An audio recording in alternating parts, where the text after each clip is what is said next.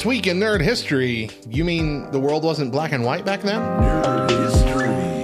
On February 28, 1954, the first color television sets using the NTSC standard were offered for sale to the general public. Other versions of the color TV were already introduced and being used, but only briefly, and this became the industry standard moving forward. However, it'd be another 2 years before broadcast companies could actually record and preserve their productions in color. And in 1958, NBC used the Ampex color videotape recorder to tape An Evening with Fred Astaire, the oldest surviving network color videotape. There's a whole lot more information around the transition from black and white TV to color TV, and if you don't feel like going and learning all of it, well, you could just watch WandaVision again. I mean, it's a pretty good show.